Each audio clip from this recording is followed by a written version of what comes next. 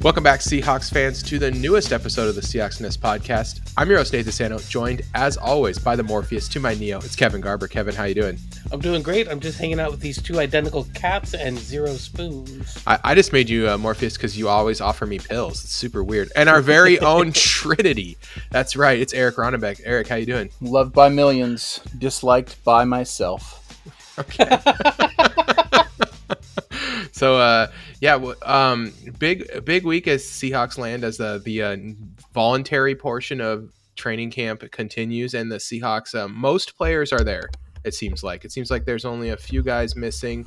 I think Ursua hurt his knee. Pierre Olivier has a hernia. Marquise Blair. Pete Carroll said this. This is what he said about Marquise Blair. We're just protecting him. He's got a lot of stuff done. What a Pete thing Wait, to say. So is he gonna come back like the $6 million man? He's got like a completely different face. He's got like hair transplant. It's gonna be the $923 million a year man. Dude, he's got a lot. It just got some stuff. He's got a thing. Okay, he got a French door installed. Couple obvious guys aren't there. Alden Smith is working out on his own, but contacting the team. Seahawks are keeping him at away from the team just in case things go bad with his legal troubles. That's Wait, great. really important note. Did he say he's got a lot of stuff or a thing? He just said he was working out on his own. That's really stuff is lawsuits for Alden Smith. Well, because stuff is fine, but if he said anything about someone having a thing, then it's career threatening. We all know that. That's in Seahawks lore. Mm-hmm. All right, so let's start off with this, though. Not the guys who are there and not there and all that stuff. I want to talk about Shane Waldron. I always want to lead with this because I think it is the kind of key to unlocking this Seahawks season, right? We're going to go as far as the improvements to the offense through Shane Waldron. Shane Waldron is our big addition on offense, right? Not Dwayne Eskridge, not Gabe Jackson. They can say it's these other guys, Jackson, Eskridge, but it's really Shane Waldron is the biggest offseason acquisition the Seahawks made. And I saw a relevant article to this.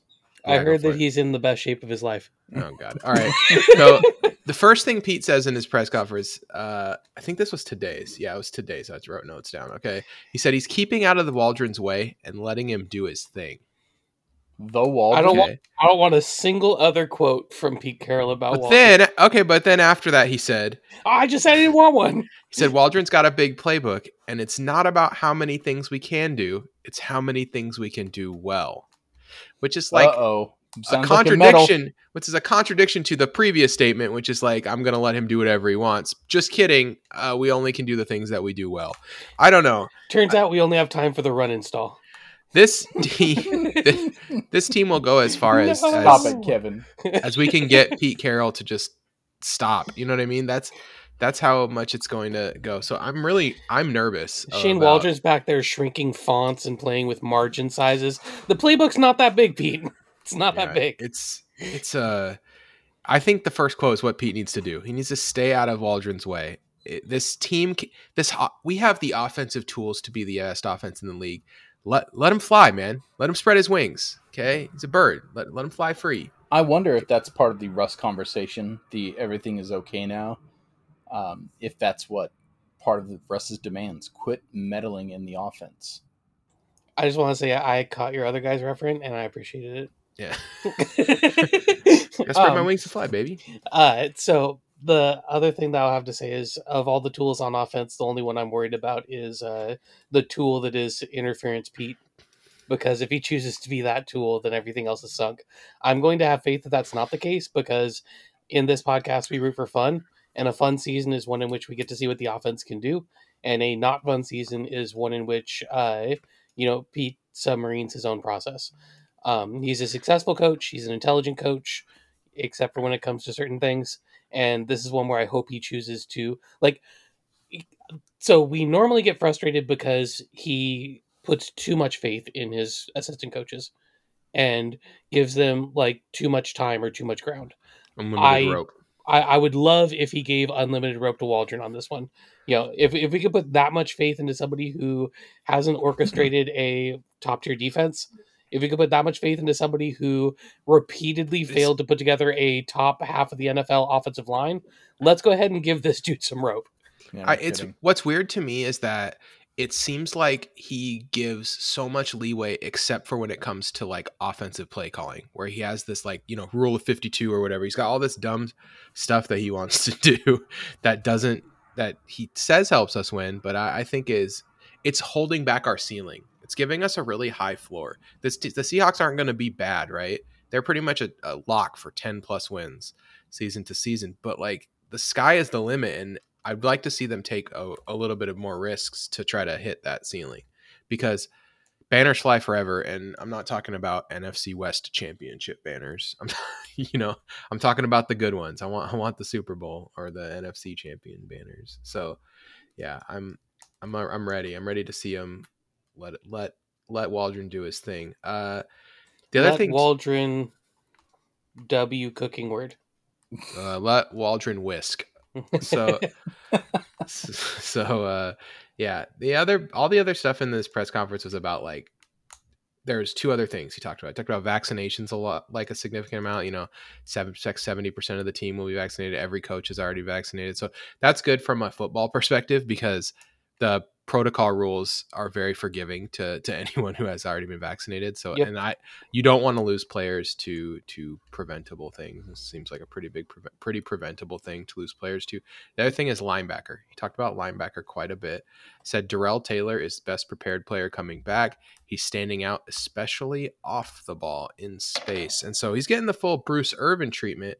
Also says expect to see a lot of Cody Barton and Ben Burkervin in the preseason. So is Darrell Taylor the third linebacker now, or is Cody Barton? Is that Cody Barton's job, Eric? What do you think? It's Cody Barton's job. It is his job to lose, but I think the main reason why they're not going after KJ is not just money, but they gotta see what they have in Cody Barton. If they don't, then what's the point of having him at all? They spent a pretty significant draft pick on an off-ball linebacker. To just not use him would be Yep. kind of crazy. It's now's the time. So I kind of want to talk about that this week. That I don't see there's any way we bring KJ back because of that. I thought about that a lot, which means they're going to sign KJ tomorrow. They keep saying that door. They keep saying that door is not closed, right? They keep saying it, but that's what I was. So I was They keep reading saying up about on. Sherm too. Well, I was reading up on watching the Seahawks press conferences and reading up on what was said over the last week, and I was like, you know what, I'm going hard on the stance. I love KJ, but I don't see him coming back unless it's like for just a sweetheart deal in a bench role, rotational. But they got to see what they have in Cody until they decide they hate Cody, and then welcome back KJ Wright. Yeah. What do you think, Kevin? I think Barton or Taylor, who has the inside track on that third linebacker job? I think Taylor, because I think the way that we're going to use that position is going to be a little different. We're going to have 3-4 versatility off that position, and it's going to be like a Bruce Irvin role, but a more pass rush thing. So it's going to be more like running a 4-2 front and nickel front, and having Or like Taylor drop in 3-3 kind of coverage. things? Exactly. Have Taylor either drop in coverage or be a linebacker. So he's kind of a versatile. It's going to be more like a 3-4 situation or a 3-3-5 situation, with Taylor being either a pass rusher or covering, depending, which is a role that he played a lot in college and something I think he's very capable of doing. I think he's better as a pass rusher, but he can definitely go into coverage and not embarrass himself. Okay. Robert Kimdiche has been a big story out of training camp. He's been apparently playing really well and doing well in the drills. Corbin Smith asked him if his preference was playing defensive tackle or defensive end. And Kimdiche said, wherever they need me, I can play. And he said he thinks it's his last chance, but it's the only one he'll need. So Pete Carroll loves a redemption story, right? Kevin, I know that you scouted Kimdiche in the draft. Do you think that there's a chance here that this is that redemption arc that Pete Carroll loves so much? Yeah, I think it's entirely possible. He's a top level, like, he's physically talented enough to be able to stick as a starter at the NFL level. So the question is, is he capable of doing the other stuff? Is he capable of learning how to play in an NFL scheme, instead of just being physically dominant like he was at Ole Miss? Is he capable of kind of getting himself together off the field? Which I know there's word from Arizona that was maybe one of the problems as far as doing what needs to be done in order to stay in shape, in order to know his responsibilities backwards and forwards. And so I could see him coming back and kind of having been humbled by the experience of nearly flaming out of the league and be ready to do those little things that are going to allow him to stick on an NFL roster. And if so, that's a big pickup. And for a DT, he was 6'3", 294 coming out of college, which is pretty small, 50th percentile height, 21st percentile weight. But these are his percentile ranks for everything else. Hand size, 93rd, 10-yard split, 89th, 40-yard dash, 92nd, vertical jump, 97th, broad jump, 96th. Like, this guy is a freaky burst athlete. And Should be a yeah, capable pass rushing 3 tech with those types of stats. correct. So like he go. could be a really important piece that we could bring in to kind of play next to. Because right now the biggest problem I see with our roster construction is that there is nothing past Puna Ford, and I don't want Puna to have to play like 70 snaps. Right, that's just too much. So yeah, there's it'd be nice if like Kim DJ could come in, be really effective, and give us a way to kind of build that rotation out. Yeah, because Puna is like a quality starter, and Monet we know can soak up some good snaps. Same with So Al having Woods. Al another Woods is guy, like yeah. a useful NFL player. Plus, Eric loves Al Woods, Though right? I would love it if Kandiche can come in and take Elwood's job from him. That would be a really good sign for our roster. Always compete, right? So, the last Seahawks related story I have before we hit the our big topic for today. You guys ready? Oh yeah, and Bob Condotta agrees with you, by the way, Eric, that it's the situation about with linebacker isn't about money or cap space and KJ Wright. It's about they want to hand over those jobs to Brooks and Taylor and Barton, and that have those three guys compete for those two spots. Yeah, and I just think Brooks is in. But So anyway, the last thing is, of course, Will Dissly said he's broke his leg a lot of times. He's tore his Achilles, and now he has he did not relearned. say that. He relearned how to run. That's what he said. Woo! He said, through my rehab, I've relearned how to run. Eric, do you see a Cooper Cup level of speed gain from this for Will Dissly relearning how to run? Is it that level of relearning how to run? this is the perfect question to ask me, because to answer you seriously, no.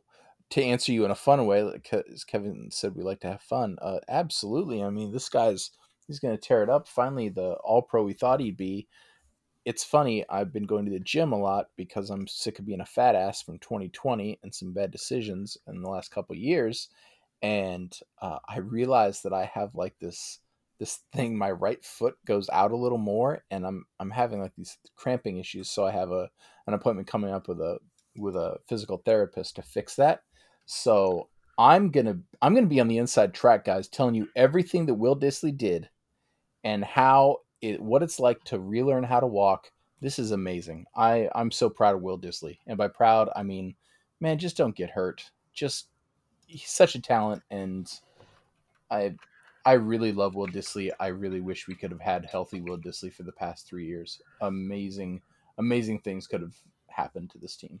All right, and I want us all to be on a corner here. This isn't a full topic, just a prediction so that everyone knows exactly where we stand.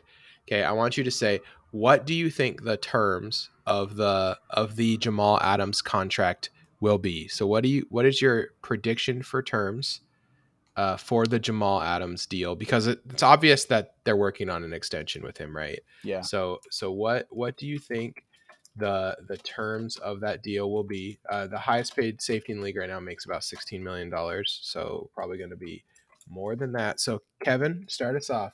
What's your Jamal Adams contract prediction?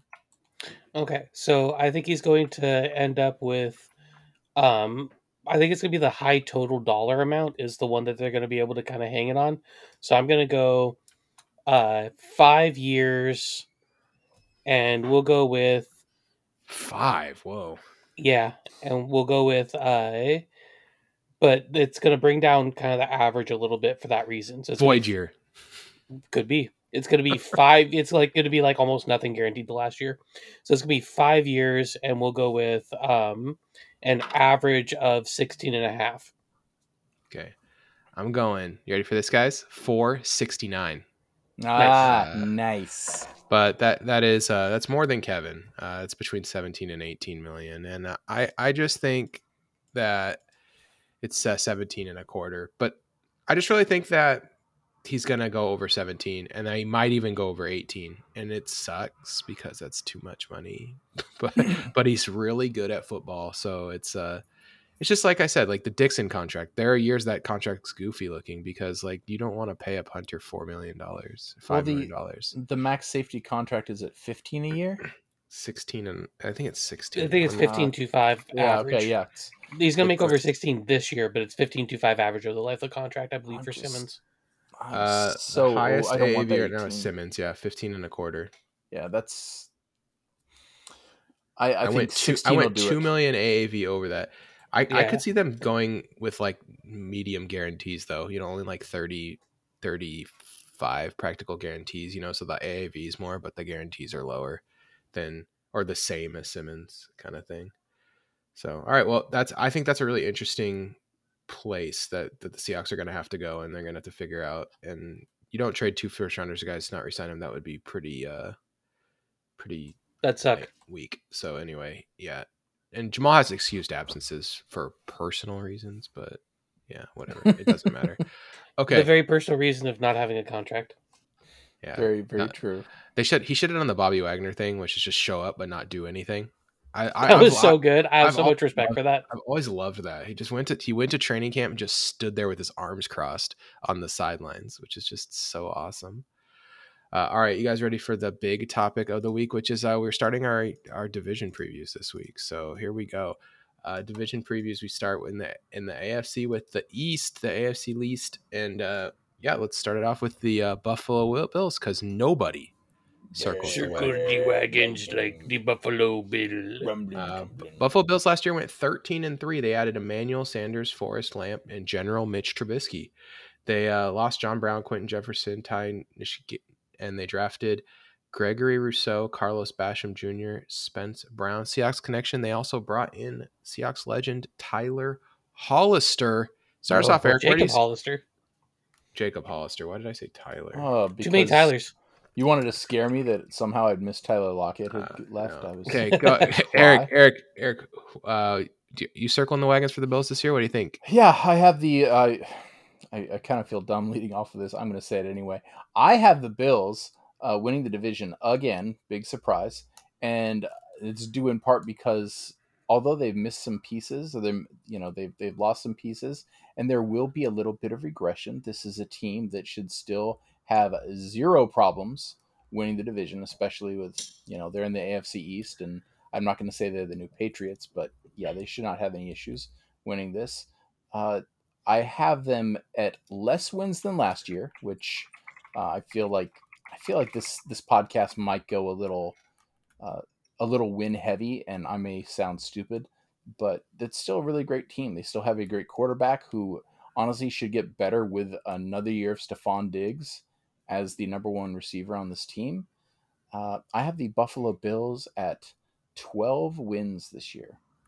12 wins was their estimated win total last year based on DVOA. They were extremely good. I can dig it. 12-5 because numbers are ugly this year. Yeah. Oh my gosh, picking the games that I can't tell you how much that bothered me. Oh, okay. Let's get this rant off the table then.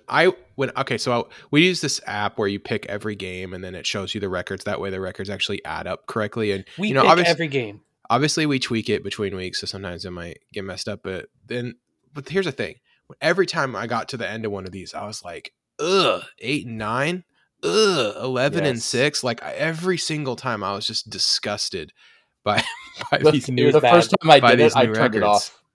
I started over because I was mad. I was like, I don't like this. Eric rage quit the NFL. It looks disgusting. Like I have a team going 1-16, not in this division, but like, ew, like 1-16 is gross. Okay, yeah, it's Houston. Just spoiler. Okay, you could probably figure that out from 0 seconds. You say spoiler seconds. work. I say preview. I mean, it's there so bad. Okay, Kevin, you're up. What do you think about the Buffalo Bills? All right, so the Buffalo Bills, I think the addition of Emmanuel Sanders is a really good one because he offers versatility.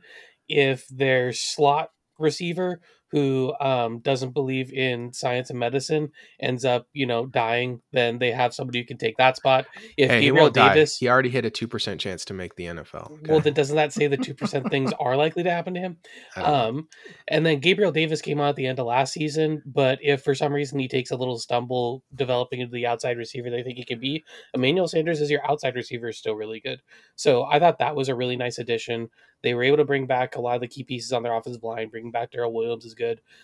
Their pass rush was a bit questionable, so I like adding Gregory Rousseau to come in and start kind of Dude, learning behind their Jerry Hughes. their first two picks were just like defense, pass rush, pass rush. They're like, we know this is the problem with this team. Yeah, Like they exactly. Boogie Basham for the same reason. And then I think there's a really good chance that AJ Epinesa can take a little bit of a step forward. I don't think he'll ever be a plus pass rusher, but I think he can be more than he was. And so that's a good thing. So I don't really see them backsliding much, even with some regression from Josh Allen, which is probably pretty likely because that was a really big jump last season. I still think they're going to end up with 13-4 and the division winner. So I have the Bills coming in at 10-7, and it's mostly Oh, based on my expectation that Josh Allen just one. This team is good, but they're not like their defense is just okay, and I don't think it was like a great defense. And I expect some Josh Allen regression, which any Josh Allen regression is going to make them significantly worse because this team was a really, really, really good offense last year, and so I yeah, my expectation is that this team will just come back down to earth a little bit. Not that they'll be bad. 10-7 is not bad or anything, but I could see them, being a little bit better than that. Maybe 11 wins. The first place schedule thing is a problem for me, except for that they get to it's just I don't know. I'm not yes, they get to face the South, and the South has the Texans, so that's like a free square. But but I'm not gotta big. take that shot. I expect Josh Allen to be just slightly worse, and so that will make them drop them down a few wins, make them a wild card team instead of a division champ for me. So looking at this, I don't want to talk all night about the Bills, but Kevin mentioned It is the Emmanuel's. most. I think it's the most important team in this division. It is. So The Dolphins are intriguing, but Emmanuel Sanders, I just at some point that guy's not going to amaze, and I think that might be the year. But between Emmanuel Sanders being on this team and Josh Allen regressing, I mean, I it's a I good don't wide know. I receiver don't core. think you can have both. He has good people to throw to. Like the question is their run game was really bad last year too. Like they don't have a guy they can reliably give it to like run out the clock at the end of the game. And so like they need to keep throwing just to keep playing offense, and that gives Josh Allen more opportunities to make mistakes. Which if he Fair. plays mistake-free football, like then he's just going to be great. And like if I'm wrong about Josh Allen and he's just exactly what he is last year, this is a 13 or 14 win team. They're that good. Like that, it's all on his shoulders. He is the most important player on his team, and yeah. But I mean, I have them going 7-1 against losing records and 3-6 against winning records, which I think says like kind of a lot about how I feel like them. They're a good Yeah. team, but they're going to struggle against other good teams because I think their quarterback is not quite as good, and they have a year of tape to work with now on him. All right. The Miami Dolphins last year went 10-6. They added Will Fuller the fifth, Jason McCourty, Matt Score. They lost Kyle Van Noy, Ryan Fitzpatrick, and Ted Karras. They drafted Jalen Waddle, Jalen Phillips, Javon Holland, Liam Eichenberg, and Hunter Long. Seahawks connection. They also added this offseason Seahawks slot corner legend, Justin Coleman. All right. First last time, so it's Kevin's turn. Kevin, what do you think about the Miami Dolphins? Miami Dolphins football team last year was on the verge of the playoffs. In a way, it was kind of out of nowhere to a lot of people. Though I think if you watch the way they're building a team, it was really a question of coaching.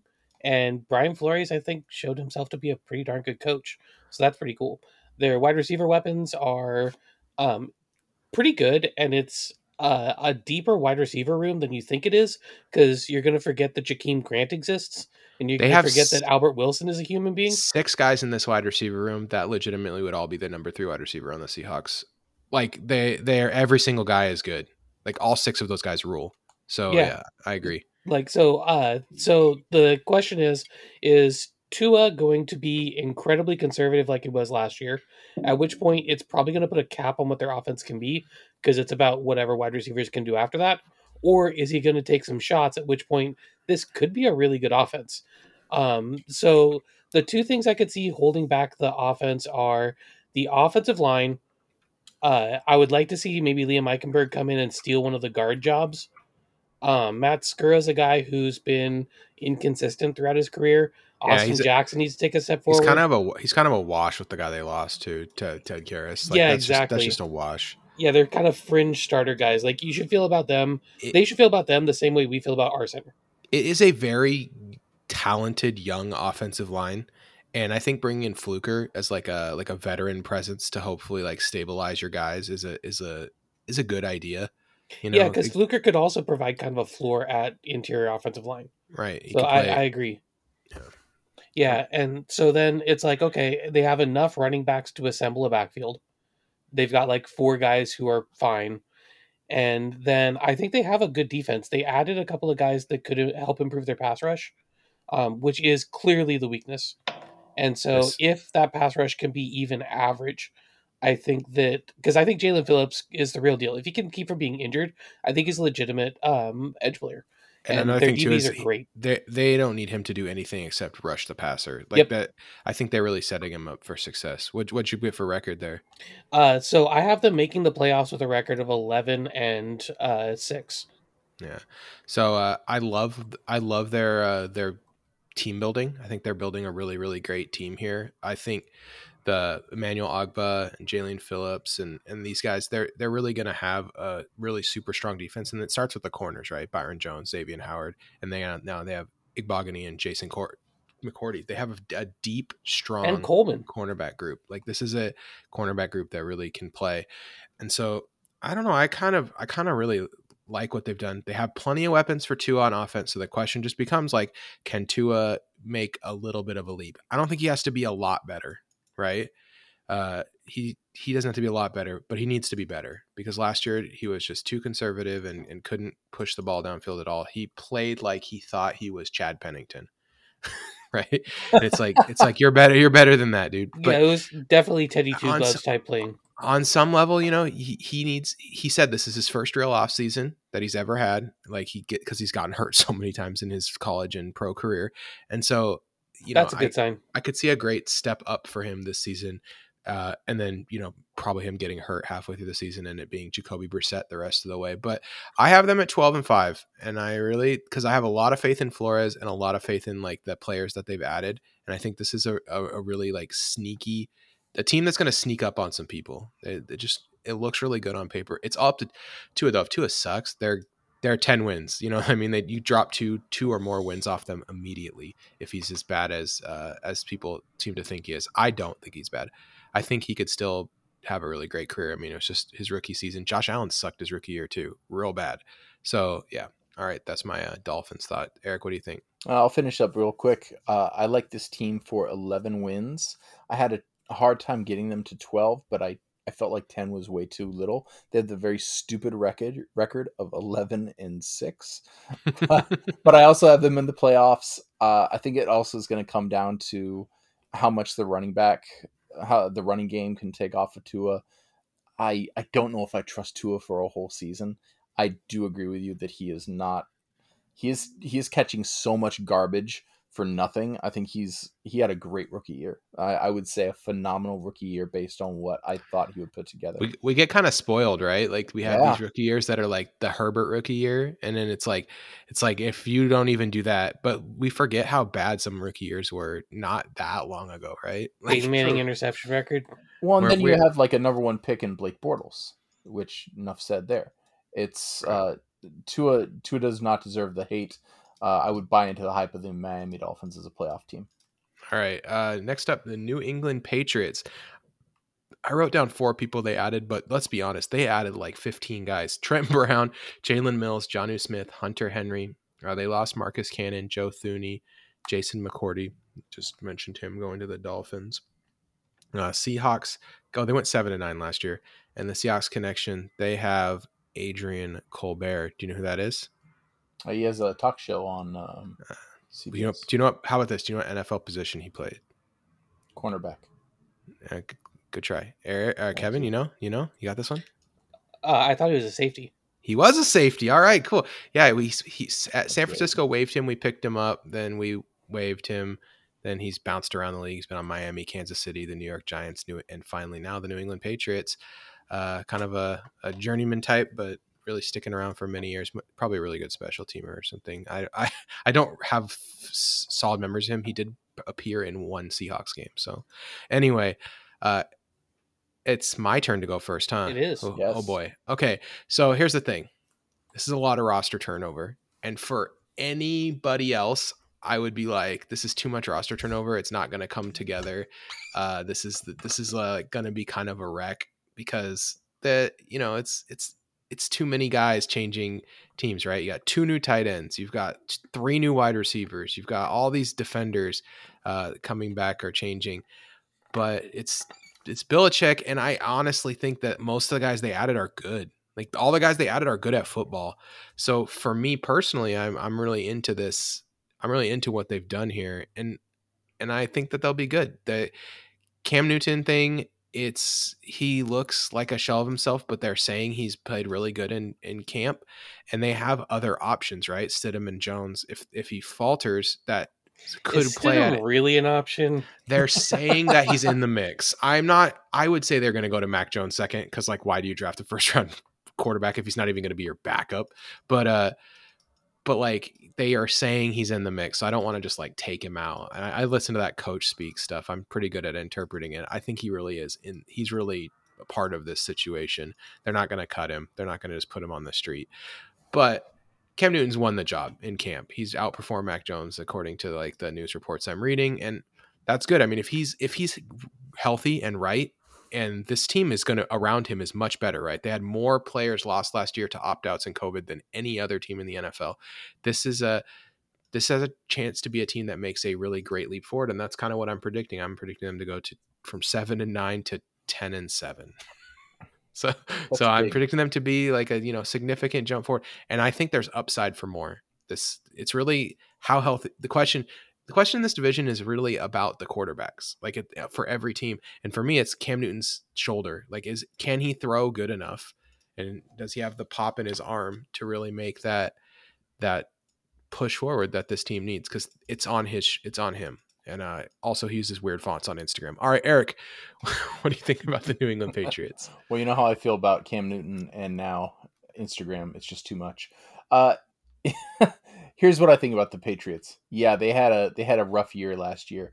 They have a team of major leaguers, and by major leaguers, I mean it's like the crew from the Major League Baseball team. Like they have some promising young players Is that the parallel to the Washington football team, the Major League Baseball team? Sure.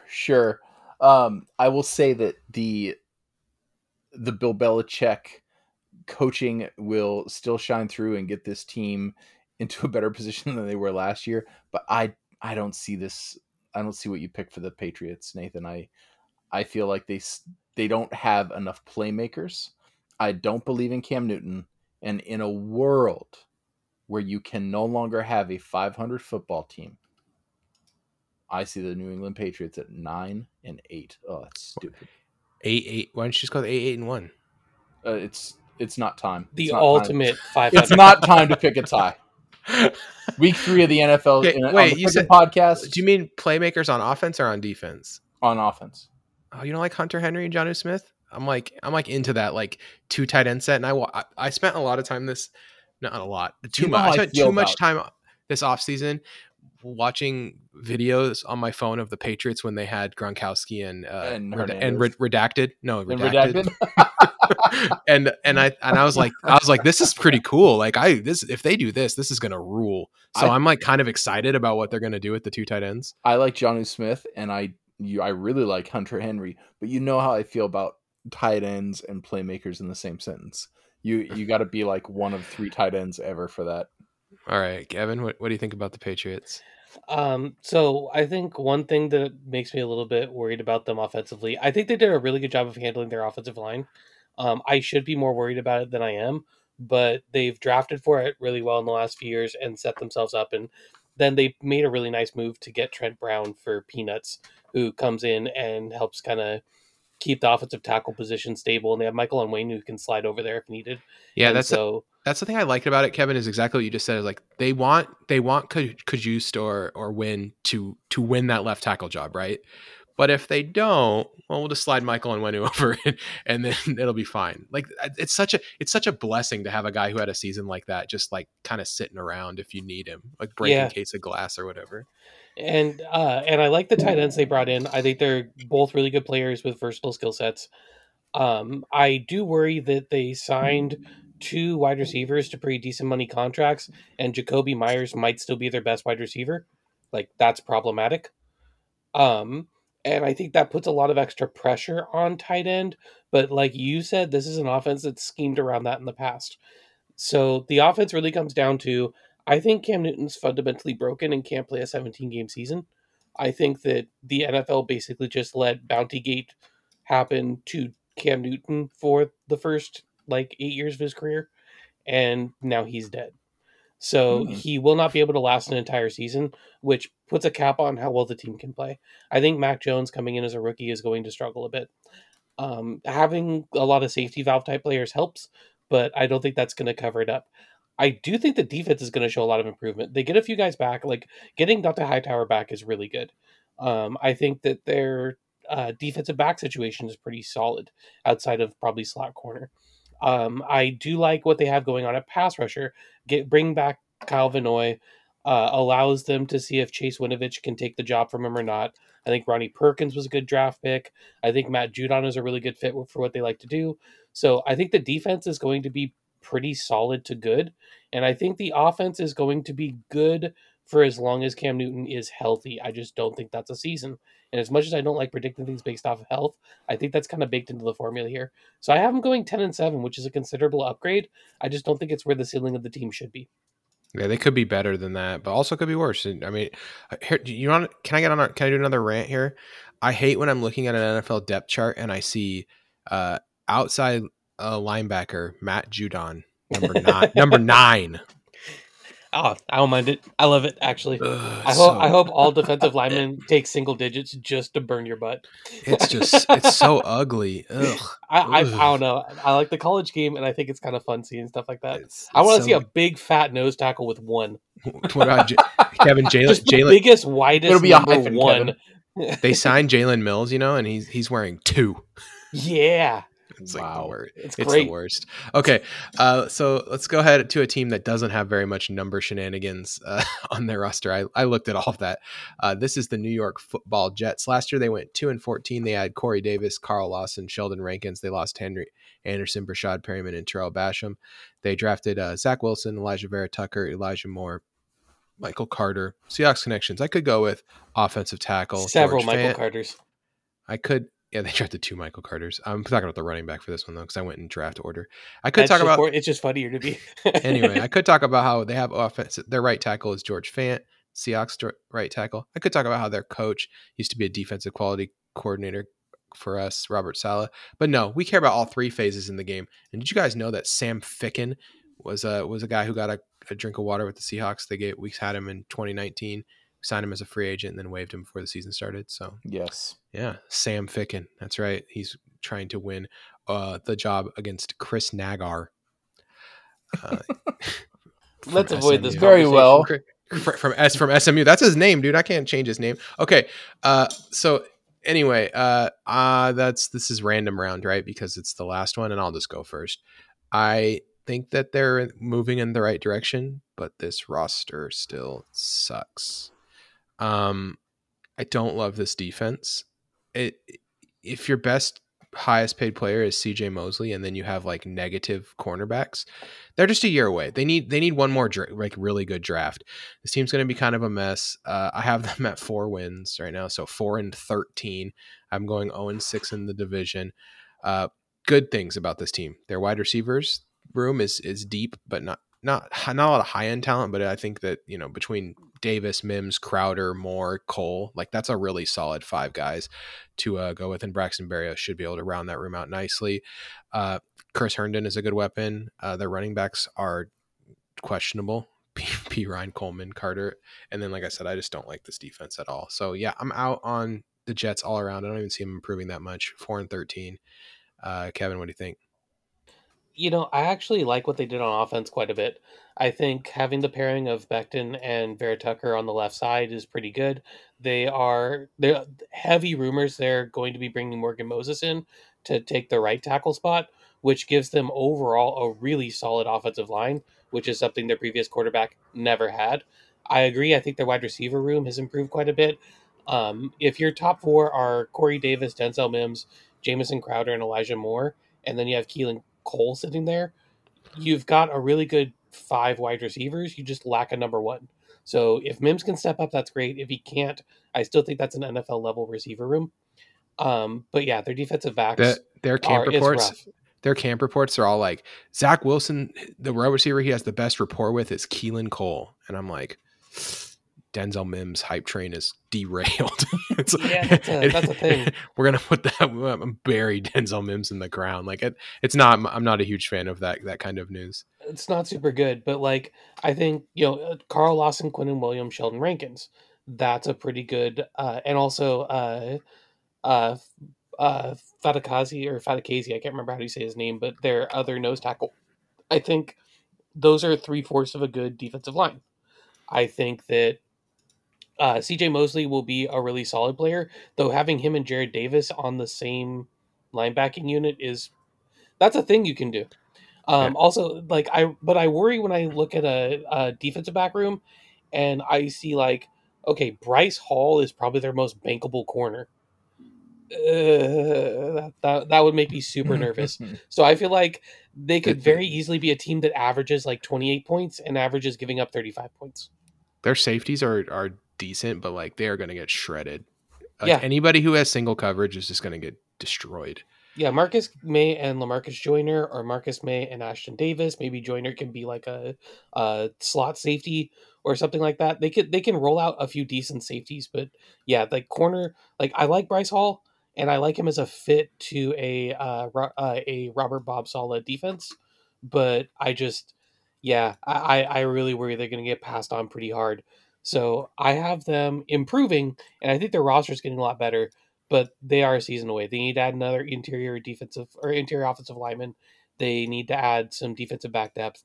I'm at 5-12, I think like if they add like one which I really think 5-12 really is a pretty good upgrade, though. Yeah. yeah, I'm at 4 wins. I'm not super far from you. I think if they add one really really good player to this defense, like preferably a pass rusher or a cornerback, they can kind of make a leap, like a big Yeah, leap. like 6 or 7 wins. But they need like this defense is, and then you're relying on a rookie quarterback to kind of like carry your whole team. That doesn't ever really happen. I like their coaches, the staff they put together too, though. Eric, what do you think about the Jets? The Jets have a chance to be fun, which is a huge win for them. They got Robert Saleh, who's should have been the Browns coach. The Browns are looking okay, but I still think it would have been better for them had they had Robert Saleh. I really like him. I also really like Todd Bowles, and we saw how that worked out for the Jets. So I think the running backs are pretty bad. I like that they have some talent on the offensive side. Yeah, this defense is bad. I also had them at 5-12. Stupid record. This is, by the way, every week. Every time I list a record, it's going to be a stupid record, unless it's maybe the Seahawks. But I have here's the thing about the Jets. They have not been fun for a long time. That when they're winning, they look bad. When they're losing, they look really bad. I have a feeling they're going to be fun to watch, and that's a huge win for the Jets. 5-12. You're going to the Super Bowl, guys. In my heart, Nice. Hang a Uh, banner. hang a banner. all right. Well, there are many ways to support the Seahawks Nest podcast. The best way to do so, though, is head to patreon.com/Seahawks Nest, and for as little as $1.24 a month, get access to our summer off-season content. But also, this is the good stuff. It starts in the regular season. Our fantasy football and jokes podcast. That is the fun one. You can go back and listen to the old episodes. They're all still up there. It's a blast.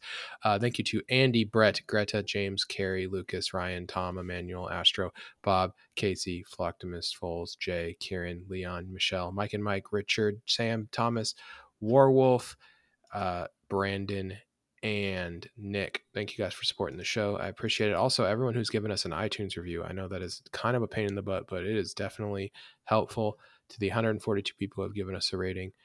Really appreciate it. Newest rating, of course, coming from the Mad Hatter 07. Appreciate it, buddy. Thank you. All right. Movies club. It's Father's Day this weekend, and it is known that my father has a favorite movie. So we're going to do that one in honor of my father. The greatest movie of all time, according to John. It is The Matrix. The Eric? Matrix. But I was just- Nathan, is the Matrix as good as the Matrix? No, bro. The Matrix is The Matrix. Let me just start off here. The reason why I love this movie, it's got Neo.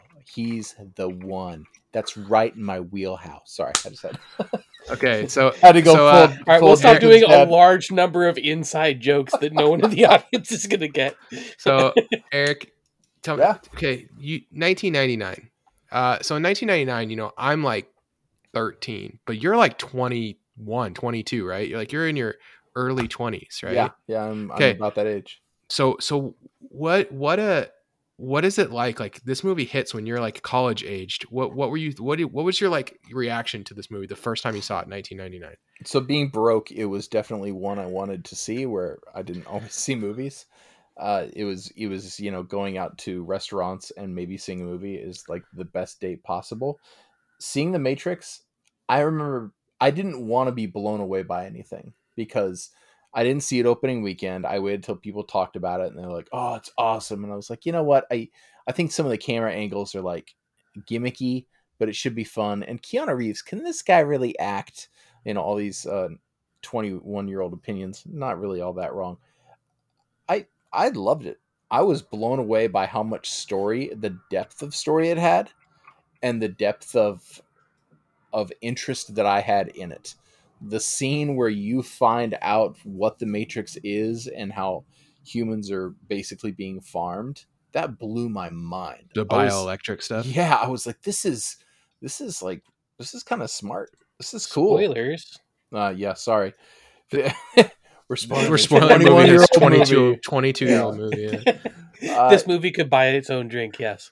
Yeah, I wasn't sold on the entire cast. Like a lot of people love Morpheus, a lot of people love Trinity. I loved Neo, played by Keanu Reeves, and I loved all the bit players in it, and of course, Hugo Weaving is Agent Smith. So what's what's crazy about this is that like a bunch of people turned down the Neo role, right? Will Smith famously turned it around to make Wild Wild West. Good call. But also Nicolas Cage turned it down. Brad Pitt and Val Kilmer both turned it down. The studio wanted Keanu Reeves, and the Wachowskis wanted Johnny Depp, and they let them both kind of read for it. And the studio's pick of Keanu Reeves, they were like, "That's the guy. That's the guy we need to pick." And I have to say, I agree. I have to agree with you, Eric. It is an incredible piece of casting because at the time, there is no reason to give Keanu Reeves a role like this, right? Like he played some of the roles he played prior to this, you would not be like, "Oh yeah, that guy is going to be a huge." Like, yeah, he's in Speed, but like in Speed, do you really buy him as like this like super action star? No, it's like he's kind of like I don't know how to explain it, but like he really was perfect for this. They really nailed the casting, and it's kind of a weird cast at the time. So You're right. I want to push back on you a little bit. I feel like seeing Speed and Johnny Mnemonic before Matrix, I feel like it actually sets up a casting that makes the character a specific thing. Because the whole thing is, Keanu Reeves is buyable in an action sequence, but especially at the time, as kind of like the reluctant action hero, I thought he was a really good cast. Which, if you think about the way the movie lays out with that hot open and everything, he ends up being the reluctant action hero. And so I think he really brings out that side of the role in a way that a lot of other actors wouldn't have been able to. Yeah, that's what I was kind of going towards, is that like he's kind of perfect for what they wanted to do, even if he's not a traditional, like, although now he is a traditional action star, right? It's like Bruce Willis and Die Hard. We've all seen John Wick, but like he wasn't a traditional action star at the time, and this kind of he was perfect for this role though. All right, let's go through. Can we do like our favorite scenes and then maybe like talk about each one? Yeah. I think, okay, the best scene in the movie is when Neo and Trinity are going in the helicopter to save Morpheus. One, because I think like it's so cool because Morpheus, he's going back in because the Oracle told him he's not the one, right? And Yeah, he's like, which confused me. I gotta save Morpheus because yeah, it confuses you when you're watching the movie, right? But then you're like, oh, Morpheus gets it because Morpheus just tells you. Morpheus is cool in this movie because he just tells you what you should be thinking. Like, Yeah, yeah, like it's a great way of giving Deus you a Ex person. Morpheus. Yeah, well, it's kind of like playing a first person shooter. He's the character who actually knows what's going on, and you're playing through the eyes of Keanu Reeves, who has no idea what the hell's happening. So, a really good job of using that storytelling trope in a very effective way. But they go in to save him because Neo's like, I gotta save him. I'm not the one, and I gotta save this guy so he can find the one because he's the guy that's gonna find the one, right? And so he goes in, he's in they're in the helicopter and they chain gun out the agents, right? They use like a machine gun or whatever, and then Morpheus is in that chair and he's like, get up, and then he like gets up and he breaks the chains, and then he jumps, and then he realizes he's not going to make it, right? So he jumps out of the plane or the helicopter with that chain thing around his waist or whatever. He's got that like the guide, and then it's so sweet when when he catches him, and then the plane gets shot, and so he has to he then decides he's going to like pull the helicopter back up with his arms. He like wraps the thing like, I'm going to pull this whole helicopter up. Doesn't matter. And you can just see the face of Lawrence Fishburne right there. And he's just like, bro, this is it, man. I found this dude. Look at what he's doing now. Like this guy's going to be the guy that saves the world. And I don't know, there's just something like so cool about that scene because it combines all of the elements of the movie that I like, which are like that like hopeful, like, because I'm like a generically very like hopeful person, and so like and I see like the good and everything in that like hopeful nature of Morpheus, just like continually seeking and believing, and then like Neo starting to like find himself, that like coming of age aspect of this movie, and then of course there's action in this sequence too, right, with the super sweet like chain gunning and Carrie Ann Moss like jumping out of the helicopter and Well, the shooting the sprinklers thing. going and the way they do that with the Yeah, side panning scene when that he's running. that scene, yeah, and they show from the other room, the Yeah, agent trying to shoot him through the wall. Like, there's just So many everything great about really filming cool camera decisions. work. Yes. everything about this scene just like works and encapsulates the movie in such a way that I think it. If you like never seen this movie, you could just watch this one scene. I think it would give you a good idea what you're in for. It's not the best action sequence of the movie. I'm 100% sure someone else is going to pick that, and I can't wait to If talk not, we'll about it. all talk about it at the end. but like that scene, I think, is my favorite scene in the movie. So, Eric, what's your favorite scene in Oh, the? real quick, can I say something about your scene? Yeah, go for it. I think that the coolest thing about your scene is that I think it achieves what the last scene with Trinity does, where Trinity is, you have to be the one, and like you're supposed to have that emotional moment there. But I feel like you get it beforehand uh, with Morpheus, with Lawrence Fishburne, and the way that he's reacting. Just when you said that, I feel like you nailed what that scene does really well, which is it's the moment where you know the way the movie's going to end from that moment out if you hadn't figured it out already.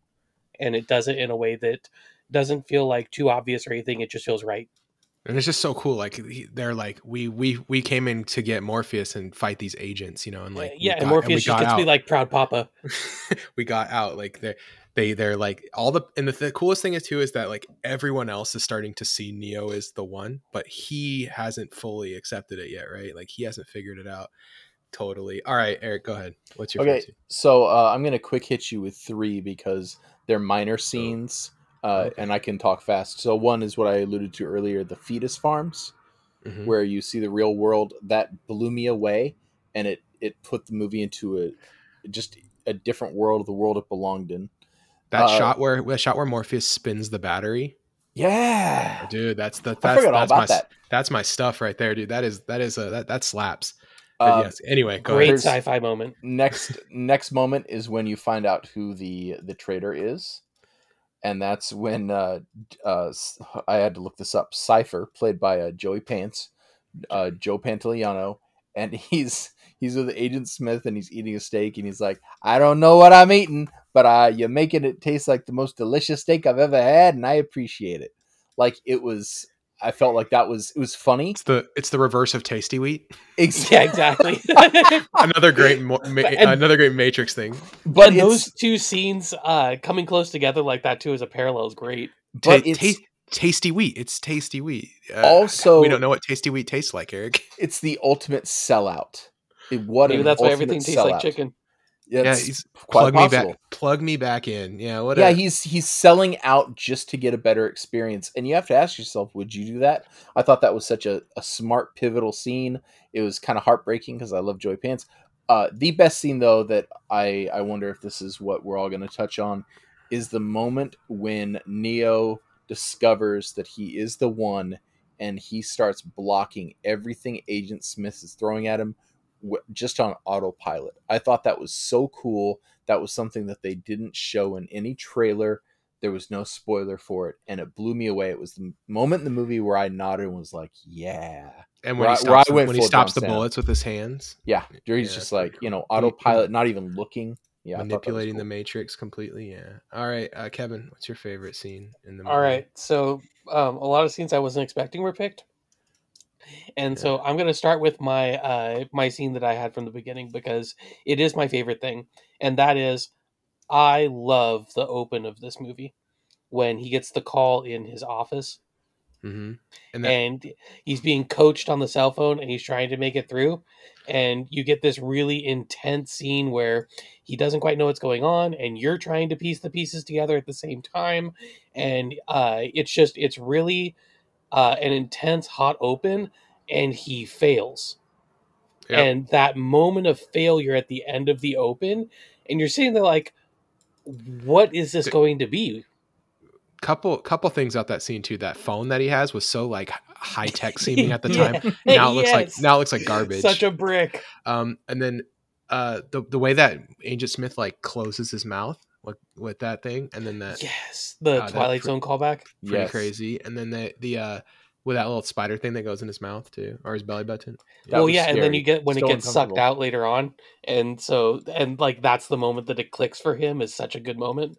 Mm. So I feel like there's kind of three sequences that are kind of my landmarks in the movie. One is that's the moment where uh the adventure really starts, even though it technically starts in the limo. That's the moment where he's in, because as soon as he gets the call from Morpheus, it's got to go down a path from there. The second one is when when his doubt really sets in, and that is the subway fight with Agent Smith. Hmm. And I feel like that whole scene is excellent because you get that sense like, oh, this is when he finds out he's able to hold his own in this fight. He looks like such a badass, and then he gets worked, and then he barely makes it out, and then an unfazed Agent Smith gets to run off the subway at the end, and you're like, how do you even defeat this? It's completely impossible. So then you get to the end sequence, and then that's let's all go ahead and talk about the sequence we knew we were going to talk about, Yeah. which Well, is then the elevator and the when lobby scene. it's so cool too when he says, "I need guns." Lots of guns, and then Yes. all those like rows of guns come in, and then and then they have all The the metal best part. detector He is the walks through that perfect way metal to start. detector exactly, and then that So guy's just good. like, holy shit, and then he's pulling out all the guns. They just got so many guns, and it's insane. That scene is nuts, really That crazy, scene puts all and the great parts of a video game, dropping weapons and just grabbing another one because it doesn't matter. yeah, and it ends with something really unique at the time, which is that bullet time sequence where he's on the roof and he's dodging the bullets, and it's really slow and it pans around, and that was like really high tech at the time. Now people would be like, okay, but like at the time that was really cool. Oh man, no, everyone talked about it for a year afterwards. Yeah, That's the reason we get bullet time in video games, is because everyone wanted to be Neo in the Matrix. yeah, Yep. it's cool. It's really cool.